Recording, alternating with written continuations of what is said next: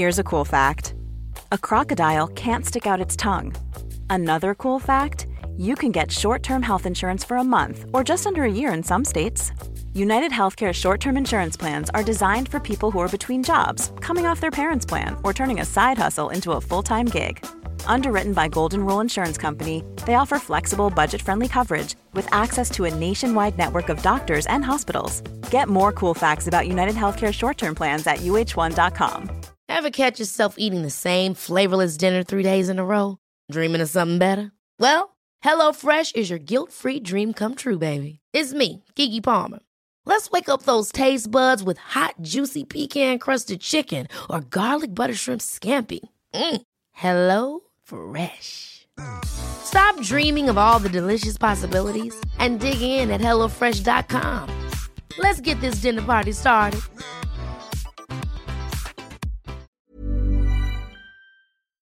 Hey, I'm Mitch. And I'm Greg, and this is Side Note, a podcast where every episode we tell stories about and then debate a controversial topic. And then we research and splice in all the mind-blowing shiznit throughout so you are entertained while simultaneously learning. Today we are talking about tidying up, inspired by Marie Kondo and her book, as well as her new Netflix series by the same name. We'll start it with some stories where Greg explains a disastrous situation while he was teaching kids in England, and then I'm going to tell a pretty nasty story about when we forgot to clean up. Then, of course, we're going to debate at the end of the podcast about whether or not tidying up is a magical, important experience to be part of your life, or if it's even worth it at all. Today's Side Notes will be presented by myself, Greg, Mitch, and Rachel. Hey friends, let's get into it. Before we start today's podcast, we have some exciting news, which is we have a new sponsor. So today's episode is sponsored by Cold Turkey, not the food, but an app that helps you boost your productivity and reclaim your free time by blocking websites, games, and applications on your phone or computer. But unlike other website blockers, Cold Turkey comes with a dose of discipline. So once you start a block, there's no going back, which I know is important to me because I often am like, I'm just going to take off that blocker. It's as simple as that. Cold Turkey makes it impossible for you to give up. Now you can get it for Windows and Mac at getcoldturkey.com or by Googling Cold Turkey, and there's a free version and also a pro version. With the free version, you're able to block websites, but the pro version lets you block apps, games, the whole internet if you'd like, and it comes with a scheduler so you can do things like adding Pomodoro timers and so on. Right now, you can use the coupon code SIDENOTE to get 20% off the pro version, so make sure to check it out at getcoldturkey.com. It honestly helps our show a lot when you check out our sponsors, when you support them, try out their stuff, and that's really what allows us to keep making this. So we appreciate you guys listening, we appreciate you checking out Cold Turkey, and we'll get into the show now. Hello! How's it going? What's new? Not much. It's Friday. This comes out on a Wednesday, but we're recording on a Friday, so good moods all around. I don't know if I told you this the other day. I told everyone else in the office, but maybe I did tell you. I wiped out with Ernie. What? I was walking fell? to work and crossing the street and hit a patch of ice. What? And just did that whole Did you actually flip, fall? And then I was falling on him, and he started freaking out because he thought I was trying to play a game or something. Ernie's our dog, by the way, not yeah. our friend. Yeah, they know Ernie's our dog. Oh, God. I just meant, there might be a new listener. Yeah. Why wouldn't the so friend he just speak looked English at me and he was you? getting so excited but spooked because I was falling on top of him and I fully fell. I haven't fallen this winter. Oh, because it's been pretty easy, but yeah. What do you mean easy? I mean, we haven't had a lot of snow. It's been not a bad winter so far. Yeah, that's true. Thus far. We're only in Jan, and then February, March is the worst. Living in Toronto. Actually, it's not bad. I like winter, but Mitch last night looked at me and he was like, we can't keep pretending we like this. I hate my life right now. And I was like, no. I didn't say I hate my life right now. It's just let's stop pretending winter's ever good. And then I tried to be like, no, it's fun. We're going to go skiing. And then you were like, I hate that you don't just let me hate winter. And I was like, okay, well, I guess you can just hate winter, but I'm trying to be positive. Summer's so much better. I just can't wait till the summer. Comment Corner.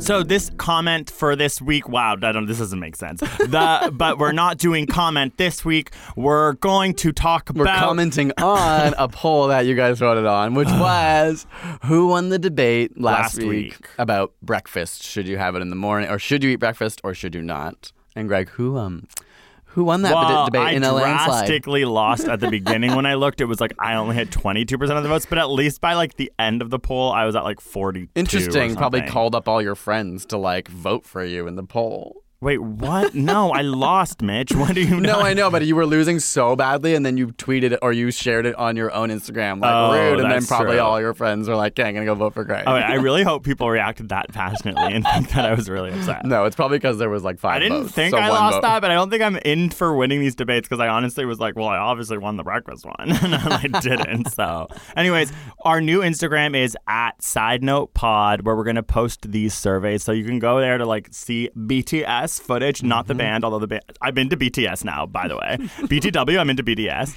BTS, not BDSM. Oh my God, I need to continue. Okay. Yeah, so @SideNotePod, follow it and vote, because that's how we'll actually find out who won. Oh God. Oh, what did we learn this week? This week I saw a report that came out that talked about the most effective strategies to deal with things you don't like doing. Like existing in winter for you. Yes. / like running or studying or those things that you aren't like trying, you're not intrinsically motivated to do. Cooking, cleaning. I mean, for some people, they might yourself. like some of these things, but yeah, looking after yourself, living, just existing. Yeah, generally. is there one in there about living in 2019? I'm just going to read off some of it was the top 4 strategies they found work most successfully for people. To do things you don't want to do. To do things, to get through things you don't like. Okay. So, and these might seem obvious, but they studied over like 20 different mechanisms, and these ones actually came out on top, whereas other ones I'm were literally going to write worse. this down. So, thinking about the positive consequences of getting to the end was number 1. So just in your mind, realizing like, hey, when I clean, I actually will feel good after. Because I'll be like, you just think about that's a good way to get through it. Or in university, I'd be like, if I do 20 minutes of studying, I get a Kit Kat Chunky. Yes. Or like, then I do good on my test. No, Kit Kat Chunky. Continue. Okay. Monitoring one's goals and progress. So actually keeping track of like, oh, I wanted to, study this much by the end of the day, and here's where I landed. You feel good by tracking where you're actually at. Okay, I will never do that. That sounds like work. Okay, number 3. That's like extra work. Yeah, like doing extra work. Okay. Thinking that the end is near. So just in your mind, contextualizing.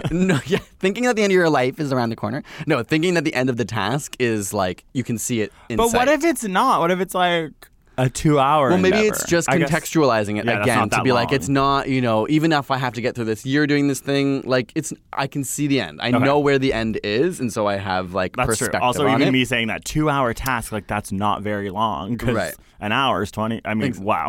An hour is 24 days. An hour is 20 minutes. An hour is actually 24 days. I don't know. That's what I learned this week, is that an hour is actually 24 days, and we are living in an alternative reality. And finally, emotional regulation. So mentally trying to stay in a good mood, reminding yourself that if you're in a positive mood, it'll be better. Thank you, Mitch. Winter is not that bad. That's true. Okay, winter's not that bad. No, screw it. Winter's bad. So 2 other things. You said 4. I know, those were the things that help. This is the thing that doesn't help. So distracting yourself from the activity was associated with less success. AKA your phone in gens. Yeah, just like finding other distractions, actually throw your phone out activity. the frickin' window. And none of this applied if it was related to something you actually wanted to do. So if you intrinsic motivation is by far the best indicator of success. Yeah. Okay. But if this was related to things that you actually don't want to do. Okay, yeah, you don't need to monitor your progress of like eating a chocolate bar and watching a TV show. No, but you could have the motivation to like learn piano. And so it's still a hard task, and so relying more on like the intrinsic motivation. That was very true to Mitch's life right now, because he's trying to relearn the piano. I can attest to it, and he's doing a very good job. Thank you. All right, what did you learn this week, Greg? Okay, so what I learned this week was about NASA. I don't know if you've heard of it. It's an acronym that stands for Don't Even Ask Me, like National Space Agency Space or something. That's NAS. That's NAS. Yes, NAS. Okay, so in July, NASA is going to decide what their next billion-dollar project is going to be, and it's between 2 missions. And I'm going to explain the missions to you because that's what I learned this week. The first one has if there are teams competing, the first one has a much better name. It's Dragonfly. Oh, that is one of my favorite animals. Okay, listen, I'm not going to say what the second one is yet, but listen to the title of the second one. The Comet Astrobiology Exploration. Can't even read my own writing mission. You know what I mean? It's like, obviously, Dragonfly has more ring to it. Yeah. Okay, so Dragonfly, what it would be is $1 million mission to go look for life and chemical reactions on one of Saturn's moons. Okay. I don't know. That sounds kind of cool. The other one, which is, again, the separate mission, $1 billion, will they win? The one with the really long bad name is to study the nucleus of a comet that's billions of years old to give clues into how life started on Earth. Because if they go to that comet and they find that there's like nitrogen and those things that they think is what started life on Earth, then likely maybe a comet slammed into Earth and that's how life started. Is that too much like information? Like, I don't know if people know. There's like theories about why life started on Earth. One is like that heat near like a literal like underwater like geyser type thing caused a reaction that made nitrogen start, which is like what you need for biology. Hashtag Planet Earth, or was that the other one? Blue Planet. They have a they cool go to the episode hot on that parts. where they go down and explain this is where life may have started. Cool. And then another main theory is that a comet actually struck Earth with the chemicals necessary to start life on Earth. That's the one that I personally think I like to believe in.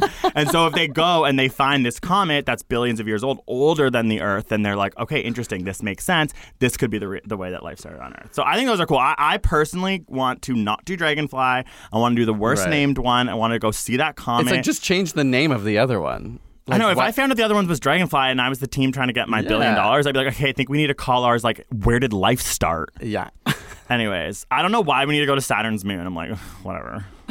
Rude. That's so rude, Saturn. Story time. So today we are talking about tidying up, something that is on everyone's mind right now due to Marie Kondo, someone who I've loved for years, and Mitch ripped on me for loving, but now he's watching the Netflix show and all of a sudden he's sipping the Kool-Aid. But we'll get to the debate later. First, we're going to tell some stories about tidying up and then splice in the science throughout. So who wants to go first with their story? You go first. Me go first? Yeah. Me go first. Yeah. Okay. So my story is again about when I was a teacher. Okay. And so there was this thing when I was teaching called Ofsted. Okay. It is an acronym. Again, I don't know the This is in Toronto? Oh, sorry. This is in England, which is actually important because this is about the English education system, which is whack compared to Toronto's, which I really like. Very progressive. Ontario. Love it. So there's this thing called Ofsted, which is like this governmental agency that comes into schools to regulate whether the school is good or bad. So they show up randomly and they go into classes and they walk around and they inspect and they just judge you. And your school gets rated on a scale of 1 to 4. Okay. 4 being the best, 1 being the worst. And if your school gets rated low, parents don't want to send their kids there, and literally, like, schools go out of business. Like, what? Like, I was Do at parents have the choice when you like you can be like... I was at a school where it was like rated level 3, and then there was like a school down the road where like ghosts were, and there were no kids, and it was like barren because it was like rated level 1 by Ofsted 4 years ago. Oh, 1's bad. 1 is bad. 4 is it's like the best perfect. You can be. Yeah, it's actually called excellent, good, like not very good, and like your kids are gonna die here. Okay. So, anyways, the school that I'm at hasn't had the Ofsted shows up at your school probably once every 3 to 4 years. It hasn't showed up in 4 years. So I get to this school and they're just like, Ofsted's coming at any moment. Like they're all... How'd they know? Because it's been 4 years. They haven't been. They're like according to... Soon. Yeah. Okay. So everyone is freaking out about these regulatory... I just picture like people who look kind of like Snape with like cloaks like busting in like, we're here to see the kids. And we just like... I was so scared. And so... what like our department had decided was that if Ofsted shows up, you need to do a distillation experiment with your kids in order to show that like we are about science and touching science. Like it needs to be a hands-on lesson because they can't... so it's like on the spot. If you see them, you're changing your day and you're jumping to that kind of activity. Yeah, they show up in the morning and they stay for 2 days. So that morning, Ofsted's there and they're like, this is the practical experiment that everyone will be doing so that if they come in, they are like, our kids touch science. Right? Okay. So The education system in Britain decides to split kids at the grade 7. Kids who do well on this test go to grammar schools, which are like fancier schools. Mm-hmm. Kids who do worse on this test go to state schools, where I was.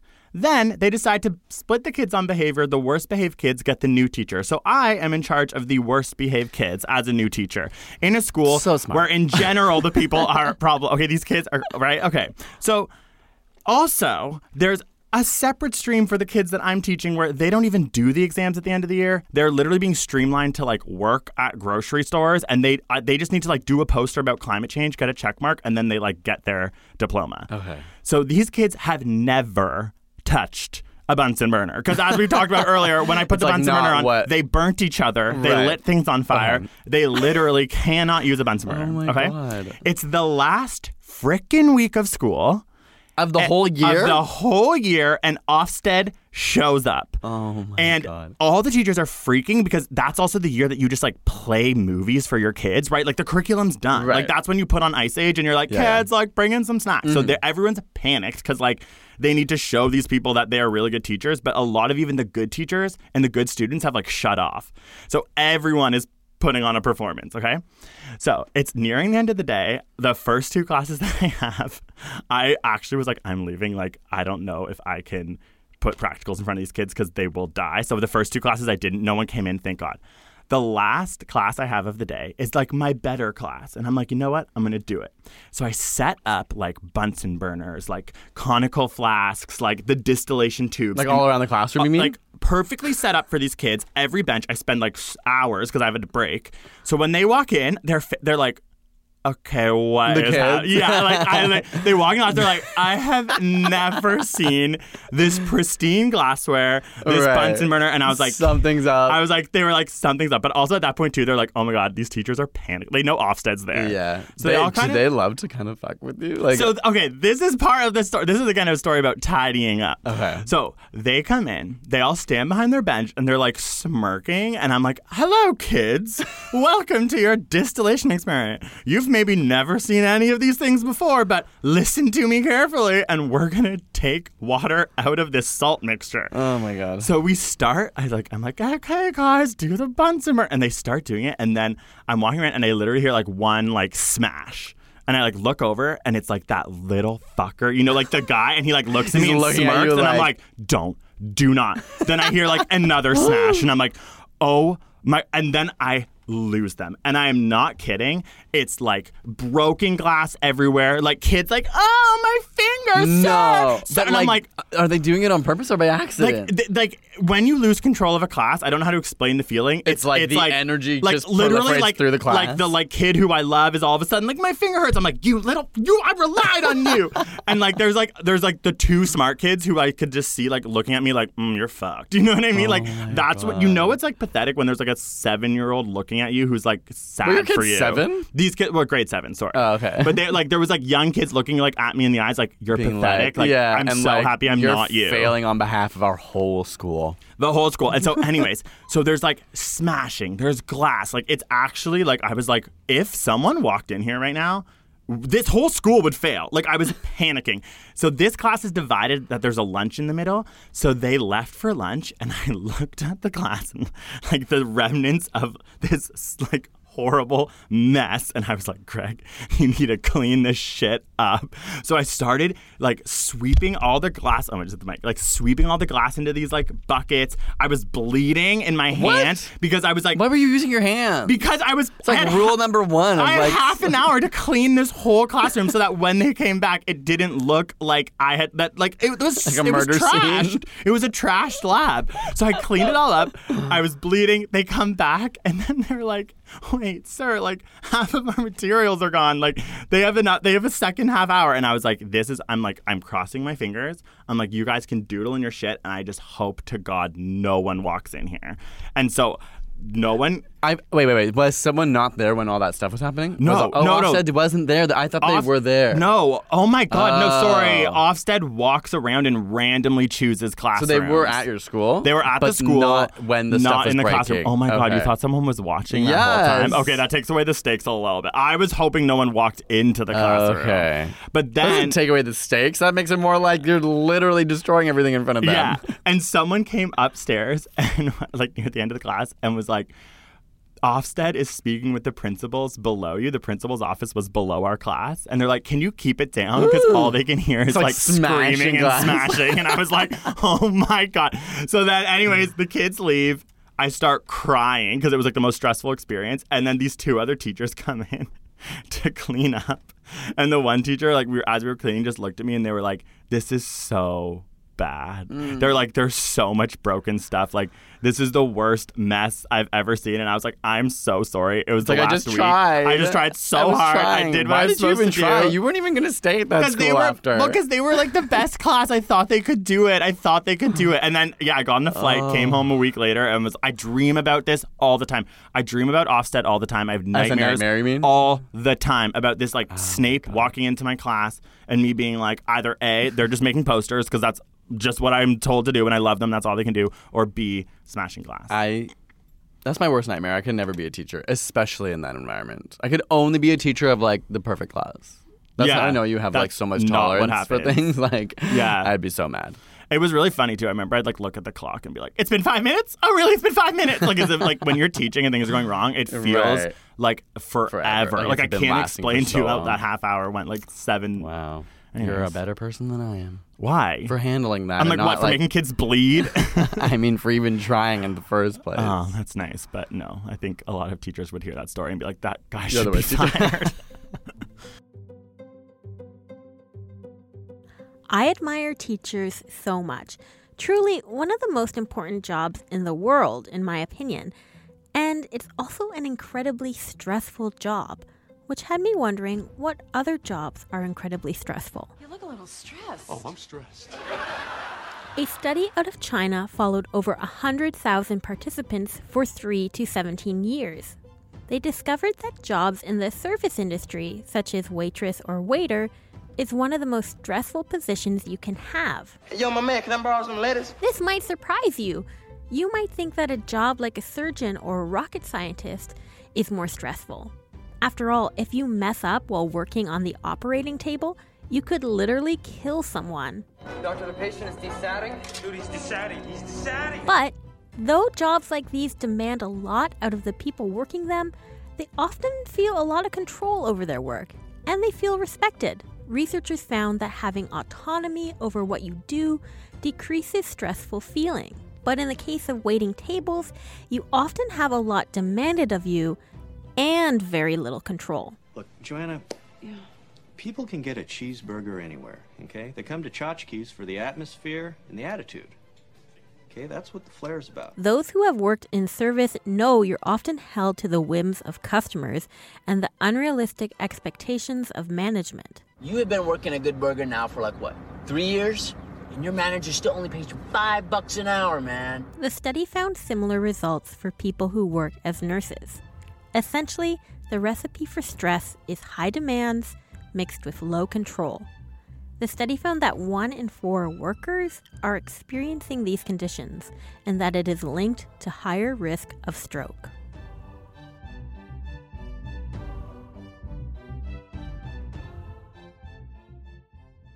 I have a memory of a tidying up experience that we had that went terribly wrong, but I'm going to set up the context of a place that we used to live in. So like a few homes ago, I'd say, like we lived with roommates for a couple. We lived with them for how long? 4 years or something like that in 2 different homes.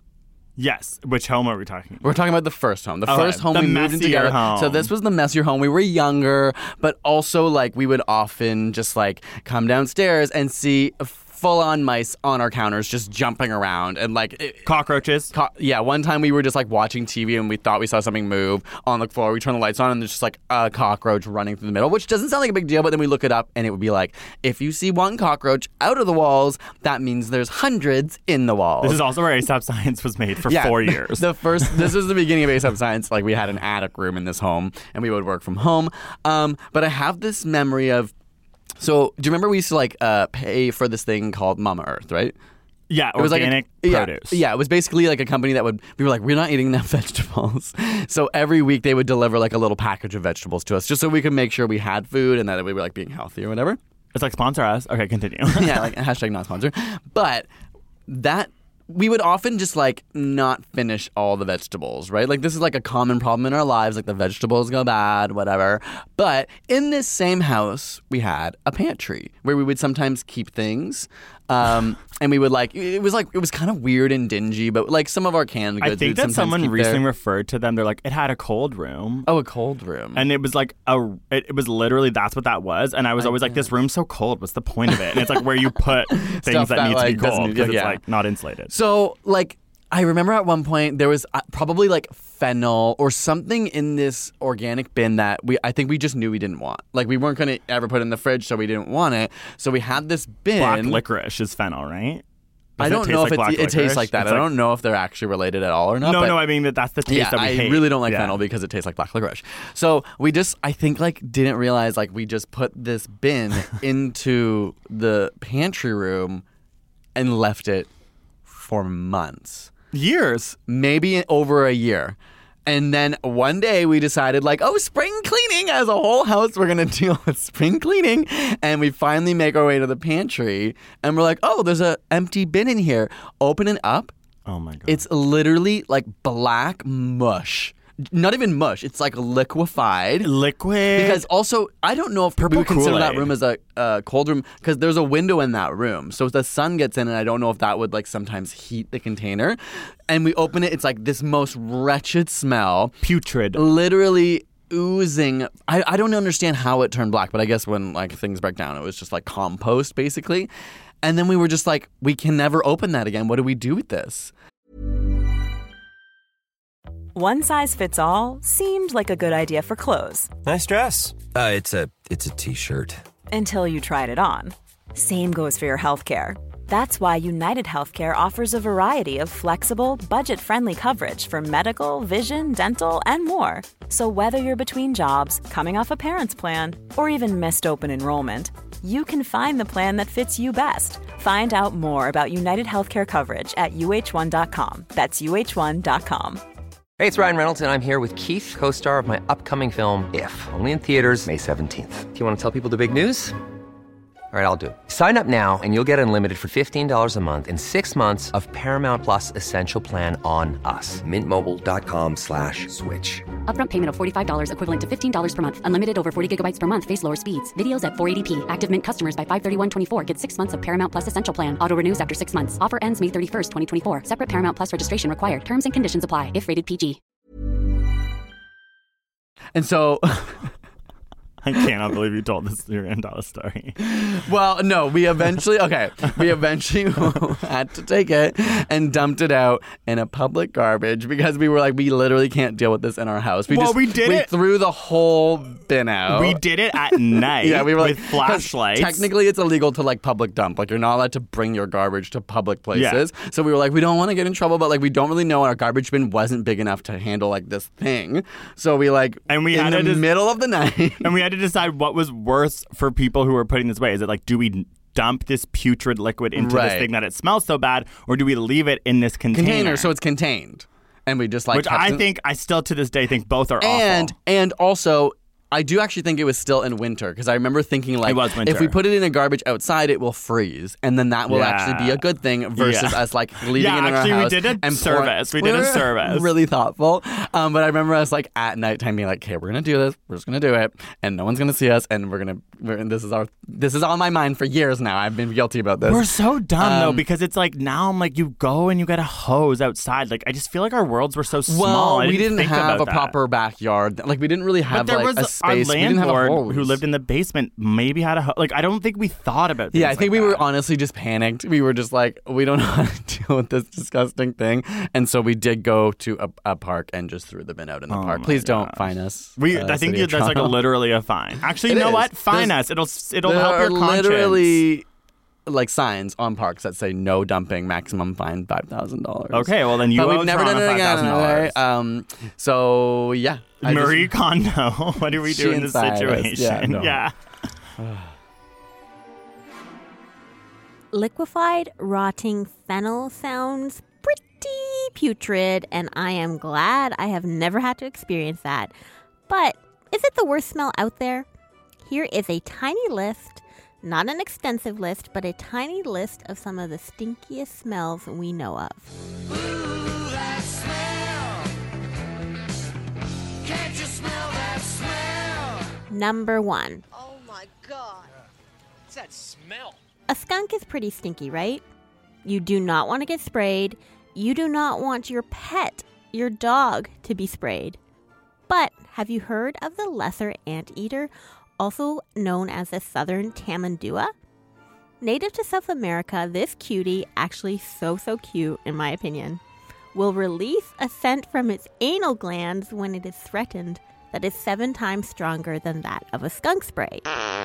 It will also rub its musk on plants and trees to mark its territory. Number 2. What is that smell? Oh. The Rafflesia arnoldi, or the stinking corpse lily, is the largest single flower in the world, stretching 1 meter across. Maybe you have seen pictures of this flower. It's big and red, and its spots look kind of warty. It looks and smells like a rotting animal. It smells like victory. This smell is designed to attract a specific type of pollinator, which are known as carrion flies. The word carrion, which means decaying flesh or rotting animals. So yeah, this flower literally smells like rotting flesh. Yum. Last one, number 3. What's that smell? Stinks everywhere. Your anus. Whoops. Sorry, I think I'm pronouncing that wrong. It's Uranus. Yes, Uranus. You know, the 7th planet from the sun. What did you think I meant? Well, it's often the butt of jokes. It so happens that this planet also smells like a butt. Using the Gemini telescope, scientists were able to analyze the reflected sunlight from a region above the planet's visible cloud layer. And by the way it was reflected, they were able to determine that the atmosphere is composed of primarily hydrogen sulfide, a gas that is associated with farts and rotten eggs. You will find that every heavenly body has its own particular scent. So there you have it, a small list of bad-smelling things. Let us know using the hashtag #SideNotePodcast what is the worst thing you have ever smelled. Curious to know. Do you smell it? That smell. A kind of smelly smell. A smelly smell that smells smelly. We will be right back for the much anticipated debate on tidying up, so stick around. Just wanted to take a quick second, as usual, to thank you guys so much for watching and sharing our podcast. You've been tweeting us and Instagramming and tagging us. Love it. Just wanted to send a reminder to keep doing that and like our podcast in the apps that you use and download it. Allegedly, the elusive download is important and it helps us, get on the different charts and stuff like that. But ultimately, you sharing our podcast with a friend or family member or your teachers or your colleagues is really awesome, and we appreciate it. We love making this, and that just kind of makes it all continue on, and we want to continue it forever for you. But thank you so much. We'll get back into the show now. Debate time. Today, our debate is about tidying up in relation to Marie Kondo's infamous book, which I've read and loved. Netflix series that's gone viral across the world. The best Netflix series ever, because she just says, okay, you do all the work and leaves. It's like it would have been so cheap to produce that show. So I am pro tidying up because, again, I'm the one who's read the book and I sipped the Kool-Aid for years, and Mitch is against this sort of notion of tidying up being this like cure. Better for your life. Yeah. So you want me to go first? No. You got a timer ready? No. Okay, I can pop my timer open if that helps. Oh, Pop sorry. I can pop my timer. I can pop my timer open. If that We're helps. not prepared today. I can pop my timer. Ready? You can hit go on that. And I'm gonna pop the All timer. right, so on. I am arguing that tidying is a waste of your time. Got my notes ready here. Waste, LOL. Oh, can I start? Yeah, Okay. you're actually already so started. Research in 2013, found that messy places actually stimulate creativity. What? So it makes for more fresh insights because like people who are really neat tend to play it safe. It's about having everything in order and everything going a certain way. Whereas when you're messy, your mind's more in a space of like, okay, things are a bit more free flowing. They're a bit more like I'm open to finding new ideas. And so that also links to something where creativity is linked to empathy. And they find that people who are more messy tend to have more empathy. In that same way that if you have rigid thoughts and you want things to be a certain way, you can't necessarily see why other people are different than you. So tidy people are crappier people. Point Okay, served. I was with you until you said that really But brash statement. Let me say it this way then. Neat people tend to be more judgmental, especially when it comes to tidiness, so they tend to look at other people and judge them. But when's the last time you heard a messy person judging a person for being tidy? Never. Interesting. Okay, neatness. Another brash statement. This is my time. You're not supposed to be talking. How much time do I have left? Thank you.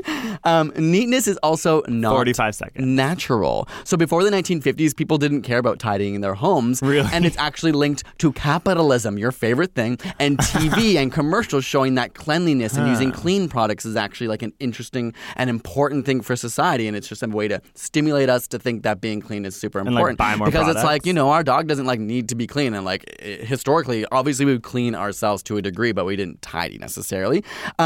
Neatness drains resources. So it's just a lot of mental energy to do something that doesn't really actually help you. In the long run, people with messy desks actually spend less time looking for things than tidy people do. So ultimately, looking tidy does not actually mean you're organized. Thank you. Wow, good job in under 2 minutes. All right. You ready, That mister? was convincing, actually. Oh, good. Especially because deep down, I'm not tidy at all. Okay. But you did read that book, and you do that, like, that thing where you get rid of your But clothes that's and stuff. pretty much it. Like, I'm literally, okay. I'm like literally disgusting. You're really setting yourself up to failure before you've even started, Greg. No, because I'm arguing this doesn't mean I love it fully. Okay. I love her book. Are you ready? You can begin your thing now. Okay, so the first thing I would say about the natural argument, it's like, oh yeah, people were not tidy before the 1950s. It's like, yeah, they were also disgusting and probably smell awful and probably had a lot more, bacteria going around, probably died earlier, probably got more sick. But let's move on to the Japanese art of tidying up. So when I read this book, I loved it, and it really did, I think, help me mentally to get rid of a bunch of donate so many clothes that I had, which was an amazing thing. Without this concept of tidying up, I think I would have just continued to gain clothes and objects and things and never even thought about giving them away. I think it's a really important thing that we all learn to do, which is know that we have so much stuff in our consumer culture and we need to donate it, give it away to free our minds. Okay, and now let's get into the science. You have I always do this. Okay. So first there was a study with a questionnaire that asked people about giving to charity and about whether or not they wanted to eat a chocolate or an apple. And depending on where they did the questionnaire, one group of people did it in a really messy space. One group of people did it in a very clean space. And as you might guess, because of the way I'm arguing, the people in the clean space were more likely to give to charity and more likely to choose the apple. So that's like a very scientific understanding of how being clean can help you, maybe think more positively, etc. I'm not going to say a brash statement here. I'm just going to explain the study. Okay.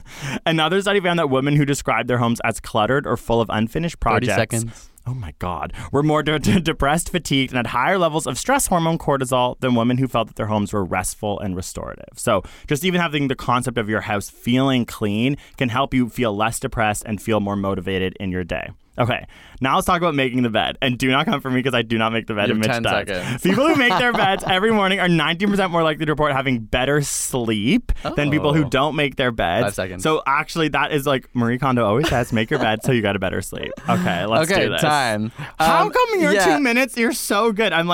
I'm always looking. I'm like, oh, he has 45 seconds left. Wow. Well, like, he said so much. Keep an eye on the time because you don't count down my time. So I'm like, I have to make sure I'm going through all the things as quickly as possible. Yeah, it's interesting that you're fighting for this point, but you've almost literally never made the bed. I know. Because I'm like, I really think that what I'm trying to say is that when I have had the opportunity and allowed myself, like you said earlier, I think I'm going to remember these things. How do I make myself clean more? You know, think about how good it's going to feel after. Monitor my goals. Like from earlier. Whenever I clean, I'm like, oh my gosh, this feels amazing. It's good for my mental health. I feel better. I feel more alert. I feel like happier. And I think that's what she's getting at. And I do think that there is a lot to be said that tidying up is a really, as she would say, magical thing. Keeping that thing over there. I want to address something that you said. You mentioned something about like being dirty before the 1950s. They're probably disgusting. And I just want to bring up something known as the hygiene hypothesis, where being super clean and hygienic isn't actually always super good for you. So like kids who grow up in like overly sanitized environments tend to have more allergies. Actually having a dog is really good because it brings dirt into your house. Yeah, kids that like grow up on farms tend to have less like not only allergies to animals but allergies to like pollen or different like cats and things like that. But I'm talking about tidying up. I'm not necessarily. Well, you started your debate talking about I know. So I am talking like about tidying up. I want to stay with that, not cleaning. Tidying up.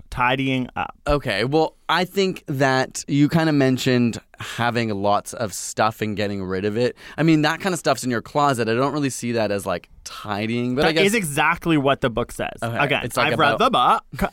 You've just watched the show. I've only watched 2 episodes of it. Yeah, and then what did you do, Mitch? Oh, you went and reorganized all of your underwear. And your it just gave me a really cool folding technique. I thought you said did it give you a really cool feeling too? Because that's the art of tidying up that we were talking about, the positive energy. I guess I found that what I liked from it, the way she folded and then put it in the drawers, I was like, oh, that actually does make it easier to see my shirts. Your shirt. Exactly. And that probably that saves you some time in the morning. It probably makes you feel good when you open your drawer. But I haven't found out if I'll do it again. Like, I did it once and now I'm almost out of those shirts and we're going to find out, like, well, can I I'm going to be watching with bated breath to see if you fold those clothes. Bed. Okay, I've never made my bed. I've never made my bed and I love to pick my nose and eat it. But that's, again, dirty, not tidying up. What's wrong with you? Also, okay, so from a neuroscience perspective, like, looking at cluttered things really has a big, strong implementation. Wow, I'm like, why did I? The big, strong implementation. Big, strong implementation. But it makes you unable to focus. You. The more distractions that you have, whether it's on your desk or at your home, like when they actually study your brain, having to look at a lot of things versus having to look at just a few things, it can help you focus. And in your life and in your home, that's a really important thing. To have things all over the place is going to distract you. It's going to make you feel less focused and make you feel stressed. And it's to say, it's like literally what we said today. We're like, okay, after work today, we need to clean our house because we are feeling unhinged because there's stuff everywhere. I don't disagree with that. Obviously, I'm not fully don't clean. I would say what I'm interested in finding out is why does this happen as you age? Like when I was younger, it could not bother me less. Because I think your mom looked after you. No, but even in university, like once I no longer lived with my family and lived with friends, like being dirty, having dishes pile up, having clothes everywhere, didn't really faze me. But now I find I'm like, oh, I'll feel better if this place is clean. I think there's an autonomy of your life. I think tidying up is really interesting because it has to be something that you do for yourself. And I think right now you don't live with roommates. I think that can hinder it a lot because you don't want to feel unfair. You don't want to feel like you're tidying up for other people. And you're trying to keep your own sort of like life organized. And now your life is bigger. You have a home that you want to keep organized. In that day and age, you maybe had a clean bed or a clean desk. I didn't though. Like that's the thing I've noticed. Like I personally have evolved over time to now actually think cleaning is important to me. Not like I'm not like a hardcore cleaner by any means. Tidying, sorry, but cleaning as well. That's another thing I actually will interrupt and bring up is like some people are tidy but they're not clean. Yeah. So that is an interesting point where it's like you actually also have to like clean your floor, clean your counters. Just like putting things to look nice is one thing, but for me, actually I do like things to be tidy. But another amazing thing about the tidying up about this book and everything is that we actually have so much crap, especially in North America and our cultures. Like the woman who writes this is from Japan. They have a very different way of living. Like they have small spaces. Things are very organized. Spaces. They really take a lot more attention to detail. And there's a lot of power in when you buy something, really understanding, do you love this? Do you actually want this? Or are you consuming this for another reason to fill a void? And I think that's really important thing that North American culture needs because we are... Again, like even to think about climate change, we need to stop consuming. Sorry, I'm just going to hit this thing. We have to move light later. Like I talk with my hands and I'm bashing everything all around me. But we need to figure out how to consume less, and I think it's linked. I think if we can actually learn to love what we consume, really care about those things, get rid of the things we don't want, and keep things small and minimal, then I think it will actually help us to not buy so much crap all the time. Like I think about Christmas, I think like that stocking is the stuffers, most like all this interesting stuff. part of. Okay, weird that you went after Christmas, but it's interesting that the concept of tidying up is being proposed differently here. Like most people would consider tidying up when you put things in their place. Yes, and this you is make about it look getting nice. rid of things you don't It's like need. tidying up your life, which is very important. The only thing I will jump to your side about is that in the book she talks about how your socks. She's like, you need to fold your socks, not like the way we all do. Not You roll need to them. like fold them because it like they've been on your feet all day and they've been hurt and trampled on all day, and they need to be put away nicely because think about it, they're gonna get stomped. I'm like, the socks can't feel. So like, there's parts of this book where I'm just like, okay, you've gone a little bit too far. No, but there's something nice about this idea of like taking Caring, care of your yeah, things, like treating them like And- they're living. Yeah, I mean, not literally treating them like they're living, But but that's for your what she was own saying. sake, being like, I like my things. Like that is a lesson I think you could use because you're like a much more. Excuse me? No, you're much more abusive with your things. Like I have a harder time lending you my Yeah. clothes because I'm like, they will come back broken. They will come back stained. But I also That- have a lot less things than you if you look into I your cupboard. don't think that's I'm so true. upset with your inability Okay. to what? Trump.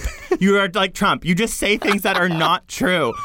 If you walk into We're the actually- closet, That's so rude. I have first of Marie all. Kondo tidied up Did you 3 just- times in Okay, my life. and then you buy. I don't Bye, buy. bye. This, I love this sweater. I bought this sweater and I wear it all the time. I have 3 What is your sweaters. point? I have 3 sweaters. Okay, we're gonna go home and we're gonna categorize and see. Yes, and that's the part that I find crazy. I'm like, I look at your side, I'm like, oh my gosh, there's so much clothes. You have not Marie Kondo tidy up once. And if you did, I know that you have currently probably 20 pairs of pants, of which you don't That wear is- 10. See, you're such an exaggerator. I probably How many pants do you think you have? 6.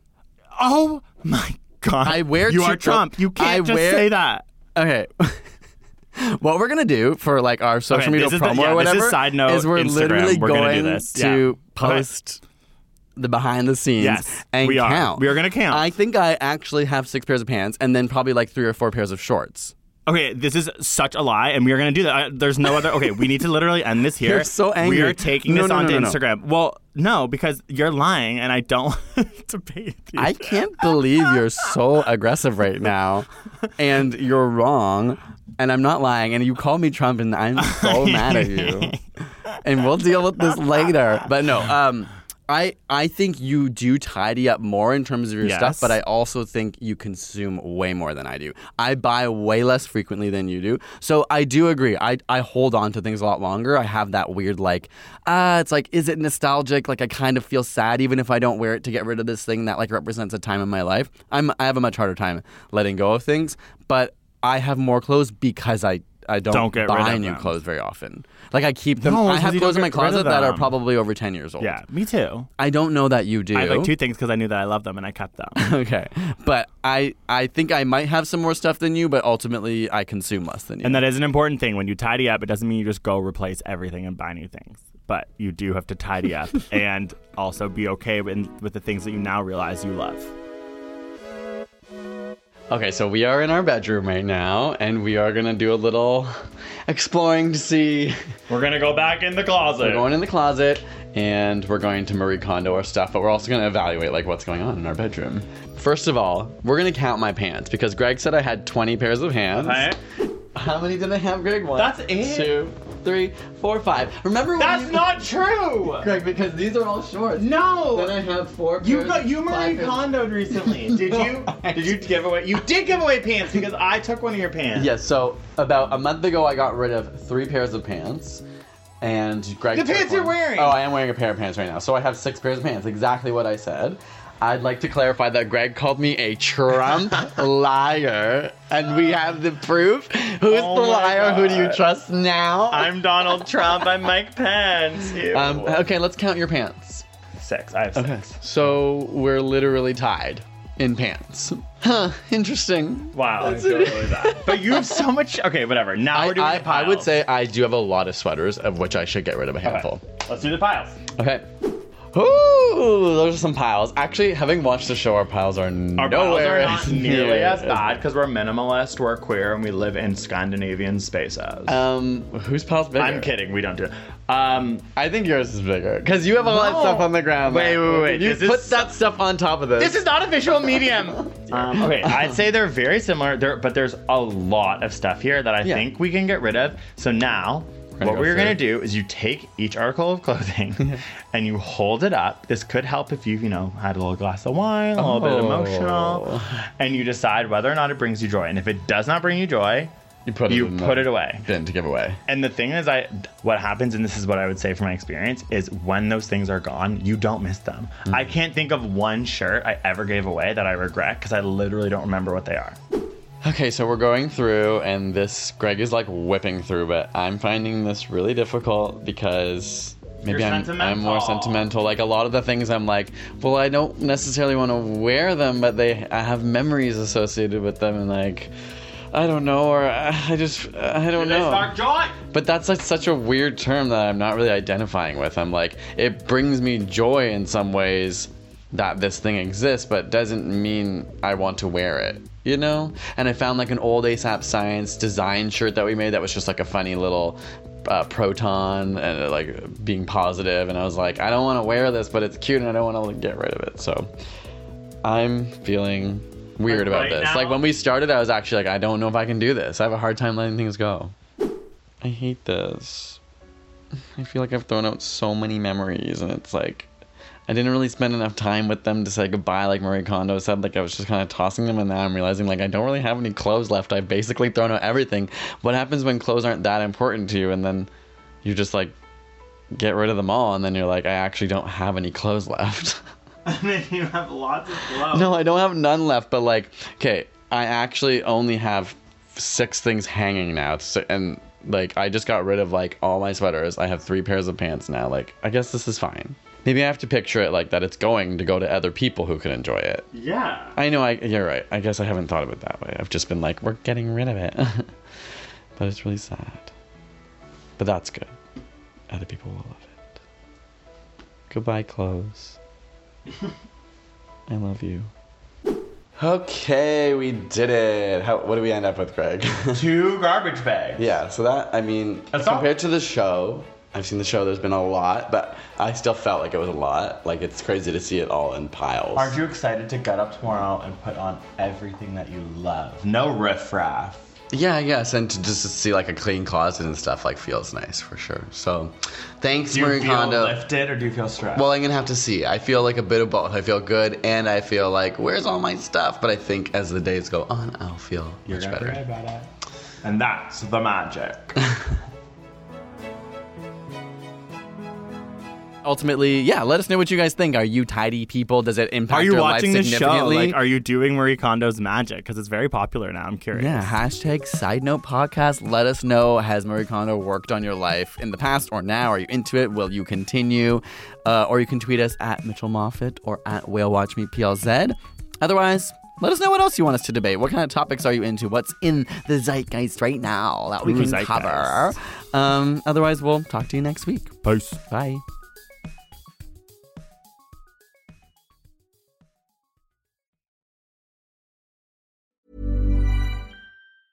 Witness history at Roland Garros, where old rivalries meet new talent on the clay battleground. Tennis Channel Plus is your place to watch. Stream every court from your phone or smart TV live in HD. Experience 3 weeks of unparalleled access as the world's top players in tennis face off to see if the veterans maintain their dominance or if a fresh face rises to challenge them. Daily live coverage of the French Open begins Monday, May 20th.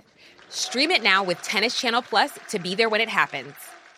How would you like to look 5 years younger? In a clinical study, people that had volume added with Juvederm Voluma XC in the cheeks perceived themselves as looking 5 years younger at 6 months after treatment. Look younger, feel like you. Add volume for lift and contour in the cheeks with Juvederm Voluma XC. Reverse signs of aging by adding volume to smooth laugh lines with Juvederm Volure XC. For important safety information and to find a licensed specialist, visit Juvederm.com. That's JUVEDERM.com. Not for people with severe allergic reactions, allergies to lidocaine, or the proteins used in Juvederm. Common side effects include injection site redness, swelling, pain, tenderness, firmness, lumps, bumps, bruising, discoloration, or itching. There's a risk of unintentional injection into a blood vessel, which can cause vision abnormalities, blindness, stroke, temporary scabs, or scarring. Talk to a licensed specialist to find out if it's right for you.